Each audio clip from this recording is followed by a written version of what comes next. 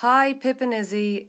It's Anna leaving you a message about why I feel Friday is a really, really important day to get out and vote.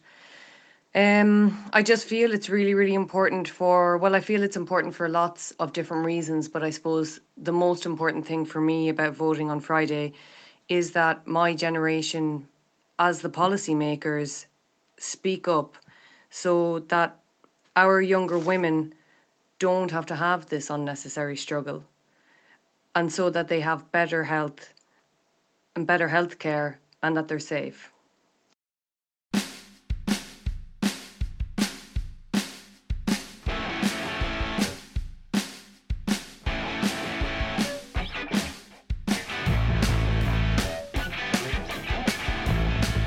I remember being 14 and my mum just came into the lounge and I was just sat watching telly and she was like, if this ever happens to you, we go and we get it sorted. Whoa, Jesus. She was like, we don't need to tell him, we don't tell anyone, we just go and we get it sorted. It was like, that was like, I know some people would be like, oh, well, that's not, you would have had the right to a decision, but like, I think that was good parenting. That's really good parenting. I mean, I don't think that this is bad parenting at all, but I remember when, I first started having sex, and I think my mum worked it out pretty soon after, because I was pretty bad at hiding anything from her. But I was pretty young, I was 15 when I started having sex, and she said to me, if anything happens, and if you do get pregnant, I'll look after it. Don't have an abortion. Whoa. And but this is again like one of those opinions that she has kind of in the back of her brain, which kind of don't really make it forward to the frontal lobe. Like, she doesn't really, if I had an abortion, she would definitely support me, whatever I did. Yeah.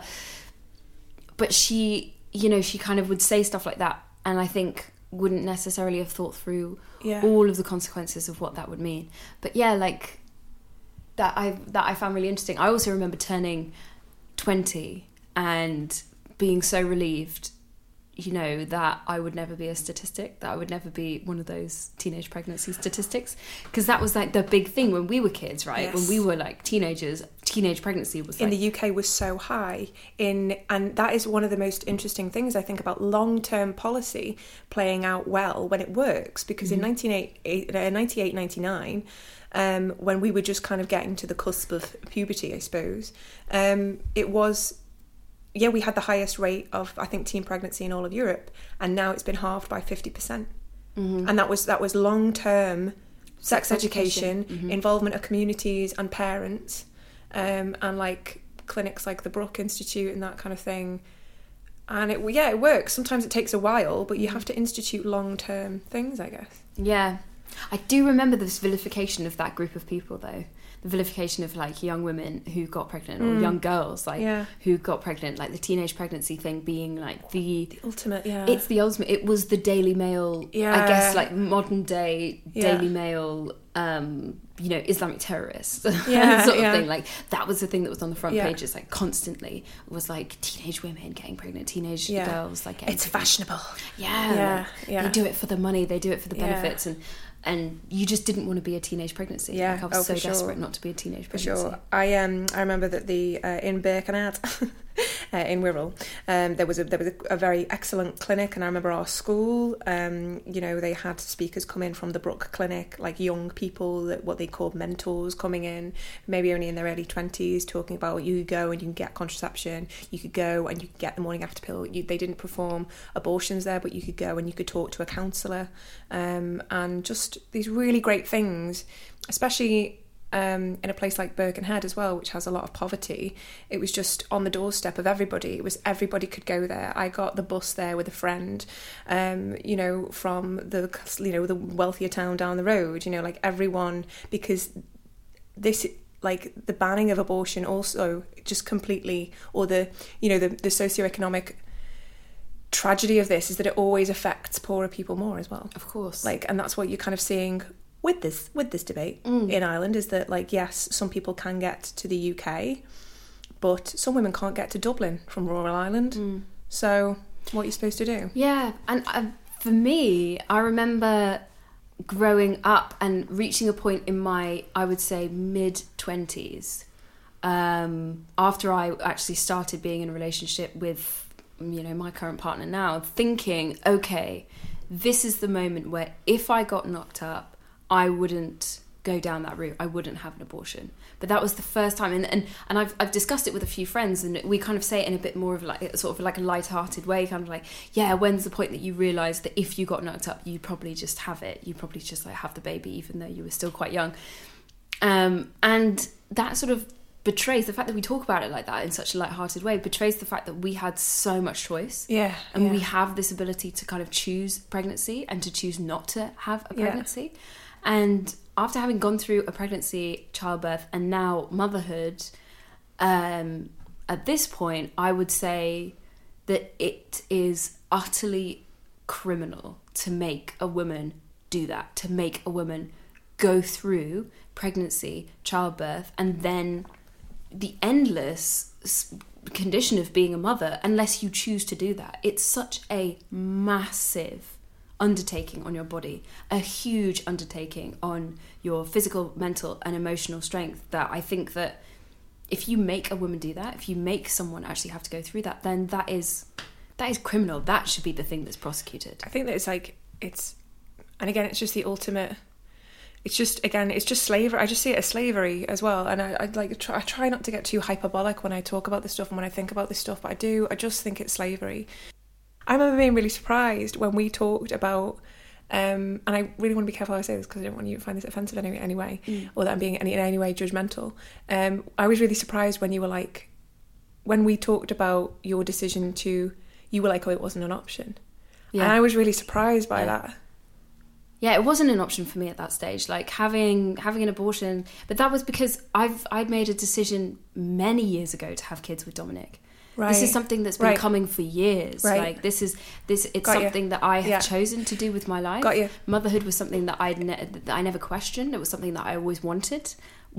Yeah. And Dom was always going to be the man who I would do that with. Right. And so if we ever got pregnant together, and that's even something that I thought when I was much younger, when I was 26, when I still had very good permanent contraception in the form of the coil, I still thought, oh, if an anomaly happens and if I do happen to get pregnant, then I would have it. It was never an option to terminate a pregnancy that I got with Dominic. It was never ever an option. But I was really surprised by how harsh you were on yourself in that decision. Yeah, but that's something that I had chosen years ago. No, really, that's a path that I chose to go down years ago. And for me to say it's never an option is not being an anti-abortionist perspective at all.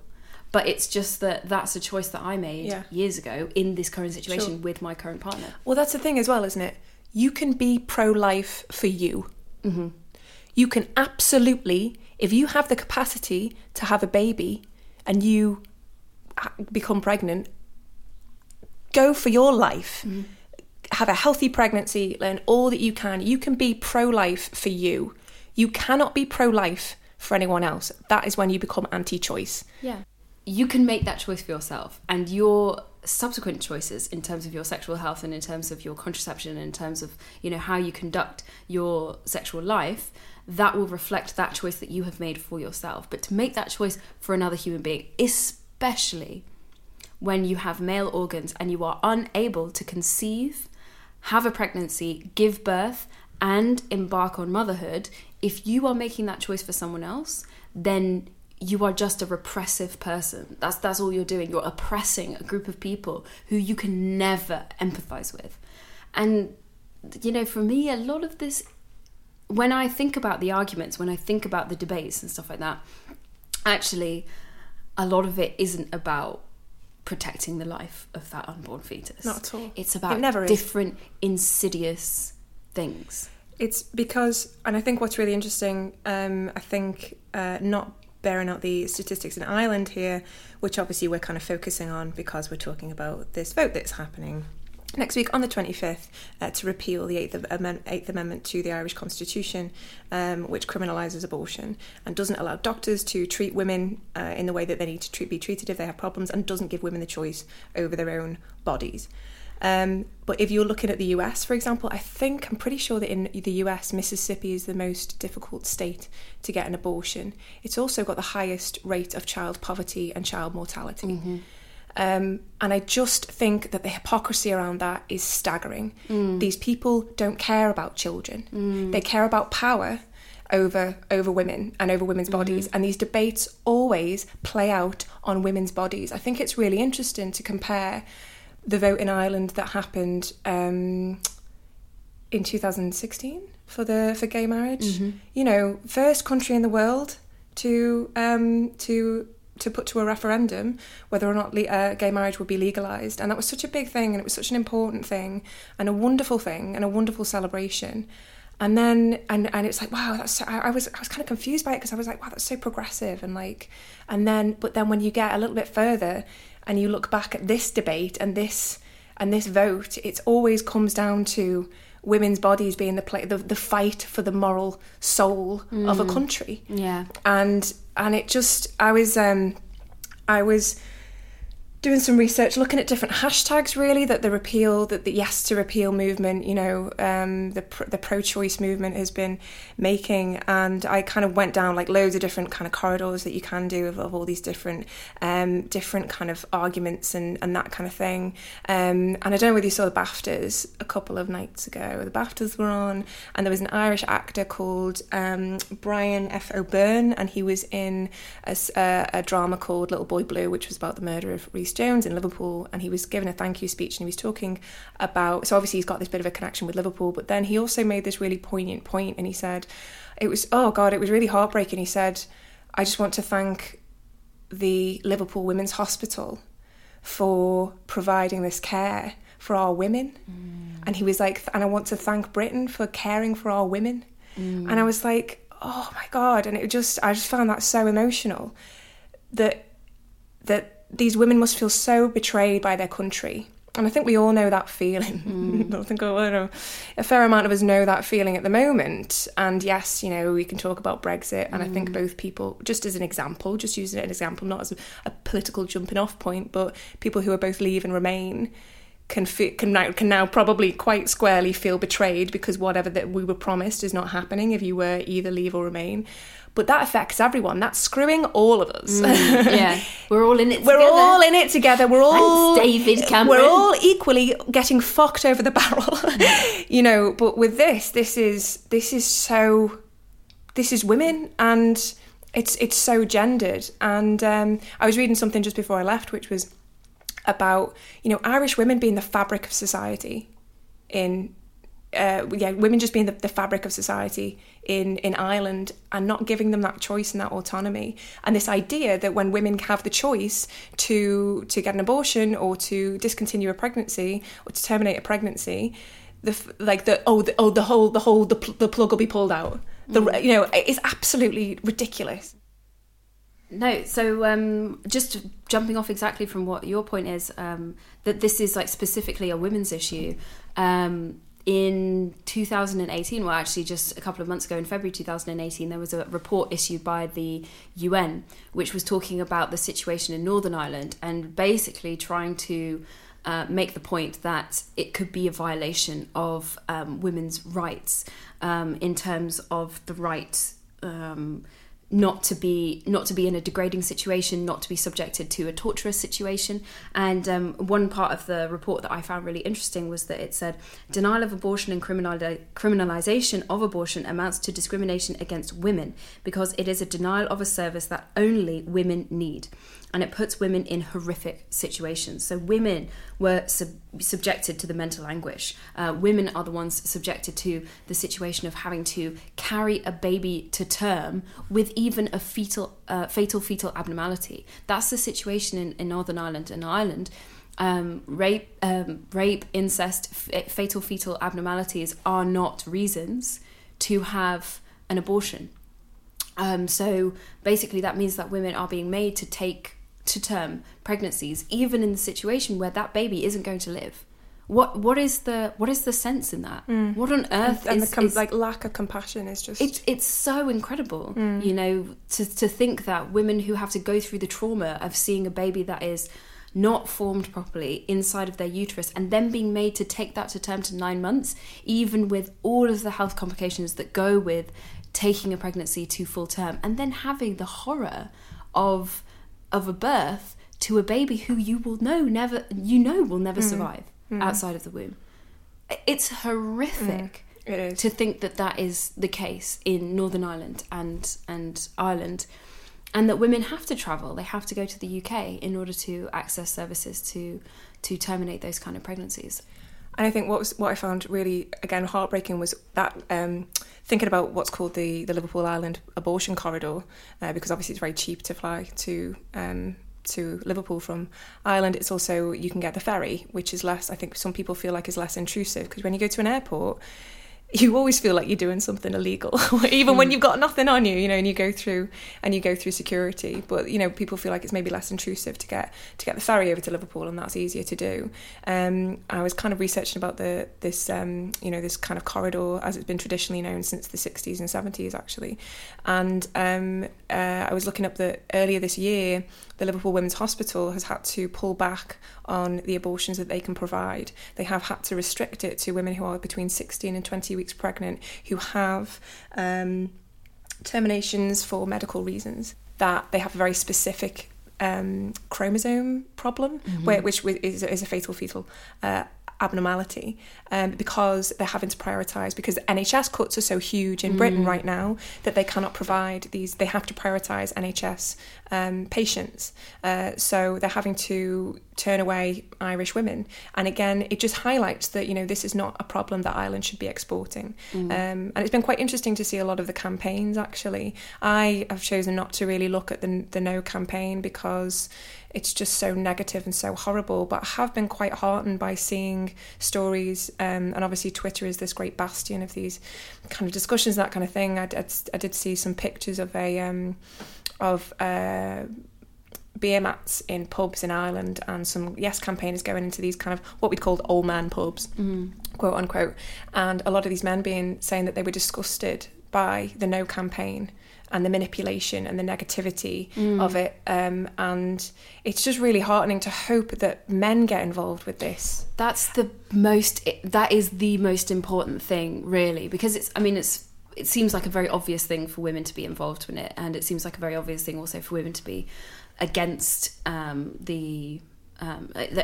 the abortion law as it stands today, and to want to repeal the 8th, but they can't win it by themselves because it takes a majority, and unfortunately women don't make up a majority unless every single woman in the entire country voted, and they make up about 51% of the population usually. So they need men to get involved, and unfortunately I don't think it really often is seen as something that is a societal issue. So much of the time it's seen as a woman's issue, and really it should be seen as a societal issue, because women who have choices, or women who are given choices on pregnancy and on motherhood and whether they want to conduct themselves in those roles, they make totally different women in society as well. Women who are constrained, women who are living under a situation where they are constantly being oppressed in these ways, are act very differently in society to women who have the freedom to be able to choose. And so it is a societal issue. It's something that affects every single person in society. But I guarantee, if I ask some of my male Irish friends, and we have a couple here in Berlin, I think that they'd probably say, oh, it's not my issue. I'm not going back to Ireland to vote, because actually that's another thing about this Repeal the 8th. You can't postal vote and you can't proxy vote, which means that you have to go back to Ireland in order to vote. And I think this is a very cynical ploy to stop it from passing, because they have such a large, young expatriate community living in the UK and also living in Europe as well, and all over the world. So they're kind of like hoping that those young people who will predominantly vote to repeal the 8th, they're hoping that those people don't have the means to actually come back and to vote against it, but or vote to repeal. And I think that a lot of men, for instance, in that expatriate community won't really see it as their issue, won't really, see it as something that's important for them to do, because it's seen as a female issue. And that in a way is going to totally skew it, because it is a referendum that demands a majority, and that majority can be only made up if men turn out and vote. Yeah. Hello. Uh, I think the referendum is basically the latest chapter in what's been an ongoing process of Ireland moving away from its Catholic dominated recent past. I don't want to make generalizations, but certainly, like from that background that I'm coming from, that I grew up with, there's a fair line of misogyny that runs straight down through it. You know, it's even written into the Irish Constitution that it doesn't say exactly a woman's place is in the home, but it basically says something very similar, and that the place of the woman is to raise up the sons of Ireland and stuff. It's just completely anti-women agenda, or like that, or that women have their place and this is their place and it's decided by us. And well, you know, I'm delighted that this referendum is happening, and I hope they fucking crush it.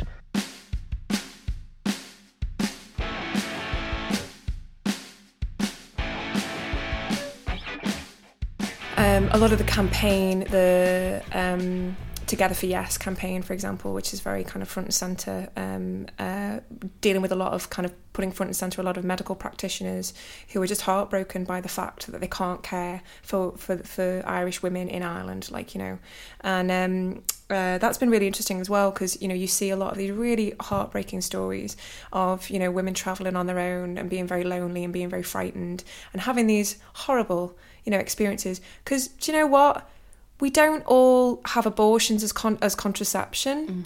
No one wants a fucking abortion. Yeah? No one. It's not a nice thing. No one wants one. So, do you know what? It just... The person who's having the worst fucking day having an abortion is not some fella who really believes that life starts at conception. It's the woman who has to fucking have it. Yeah, I think it's really convenient for a lot of men to believe this fairy tale that life starts at conception and know themselves that they will have absolutely nothing biologically to do with making that child. When having gone through pregnancy and childbirth, I have never been so unbelievably astounded at nature.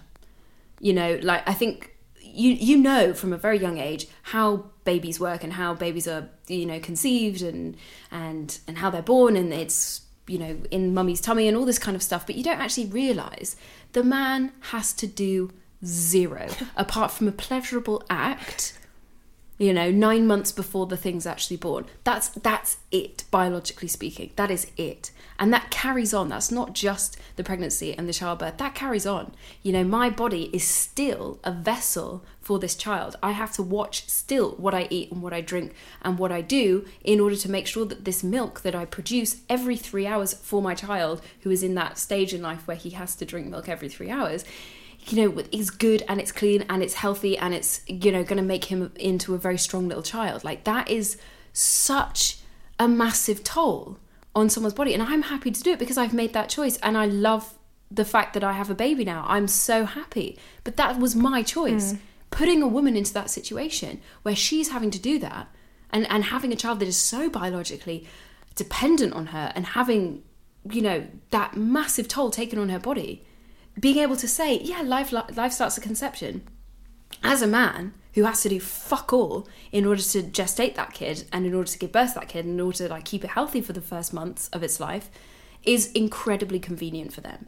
And the only reason that they're saying that is so that they can oppress women, so that they can basically take away choices of women, and so that, you know, they can impose their insidious views on young women.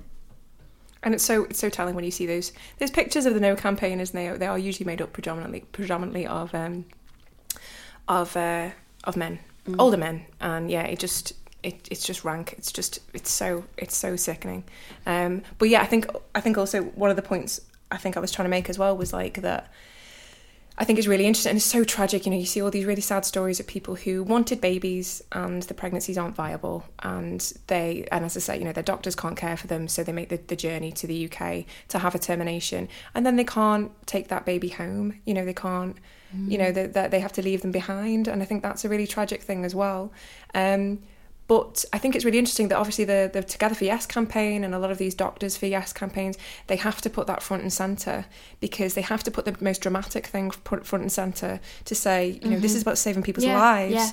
You know, people like, is it Savita Halappanavar, who died in 2012 because they wouldn't, you know, just horrendous things. But yeah, I just... And I know I'm my liberal upbringing, and I was told that if I got pregnant, it would be very quickly sorted out. But you know, just sometimes women also just make mistakes.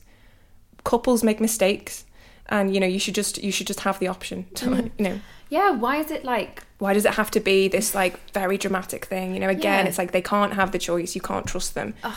It's punishment for sexual liberation. We have the audacity to have sex when we want. We have the audacity to take the power away from the man in that sense. You know, sex has always been used, or in many ways, as a tool by the patriarchy to oppress women. And sexual liberation and contraception and abortion basically takes away so much of that power from the man. Like, I know, biologically speaking, I feel so much less free than I did 10 months ago. And that's not, you know, I'm not saying that that's necessarily a bad thing, because I made that choice, but I'm not free to do whatever I want now. You know, I'm not free to kind of like gallivant around the world in any way that I want anymore, because, you know, I'm part of this unit now that needs to protect and needs to nurture this young child that we've just chosen to bring into the world. And when a woman has to do that, when she's made to do that, it is a form of oppression. It's a form of suppression, and it's suppressing that choice and that ability for women to function in society the way that they want to. And I think that, you know, anyone who is anti-choice, I don't say pro-life because I think that's a ridiculous statement. Yeah, they're not. It's anti-choice, essentially. Anyone who's anti-choice is pro-oppression of women. It's basically pro-making women act in society the way that they want to. And we're over it. Hi, Pip and Izzy. This is Sinead. I wasn't really sure what way I was going to approach this topic. It's so important for the future of Ireland, Irish women, Irish women's rights. There's so many ways you could go about it, but I figured I'd just go straight to the point. So regardless of the outcome of the vote on Friday, yes or no, it's not going to change anything regards women having abortions. They'll still do it. They'll still go abroad seeking medical care. Some have been taking abortion pills illegally in Ireland without any professional medical help, and some have even been taking more drastic measures, risking their own lives. It's really quite grim, but a vote for yes would mean this will change. I mean, people who don't want abortions, they won't have them. It won't affect them, but it just makes it safer for the women that want this to do so. They're not going to risk their lives. And also it means they'll have access to therapists, doctors, all different types of care and information so they can make the right decision. It just makes things safer. So it's really important that it goes through for safety and for women's sake, and I hope the country doesn't let us down. That's all I have to say, really. Thanks. Bye.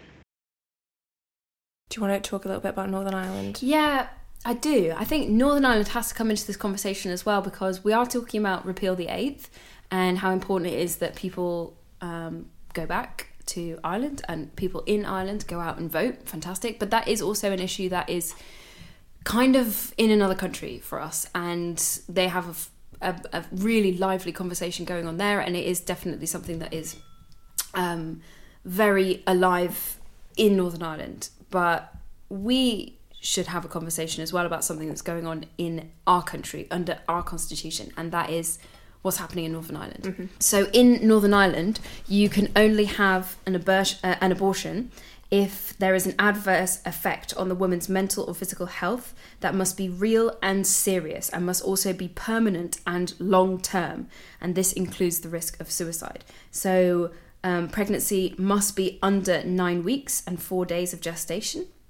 And that's precise. Yeah, it's very, very precise. And it also can only happen if it is in order to preserve the life of the woman.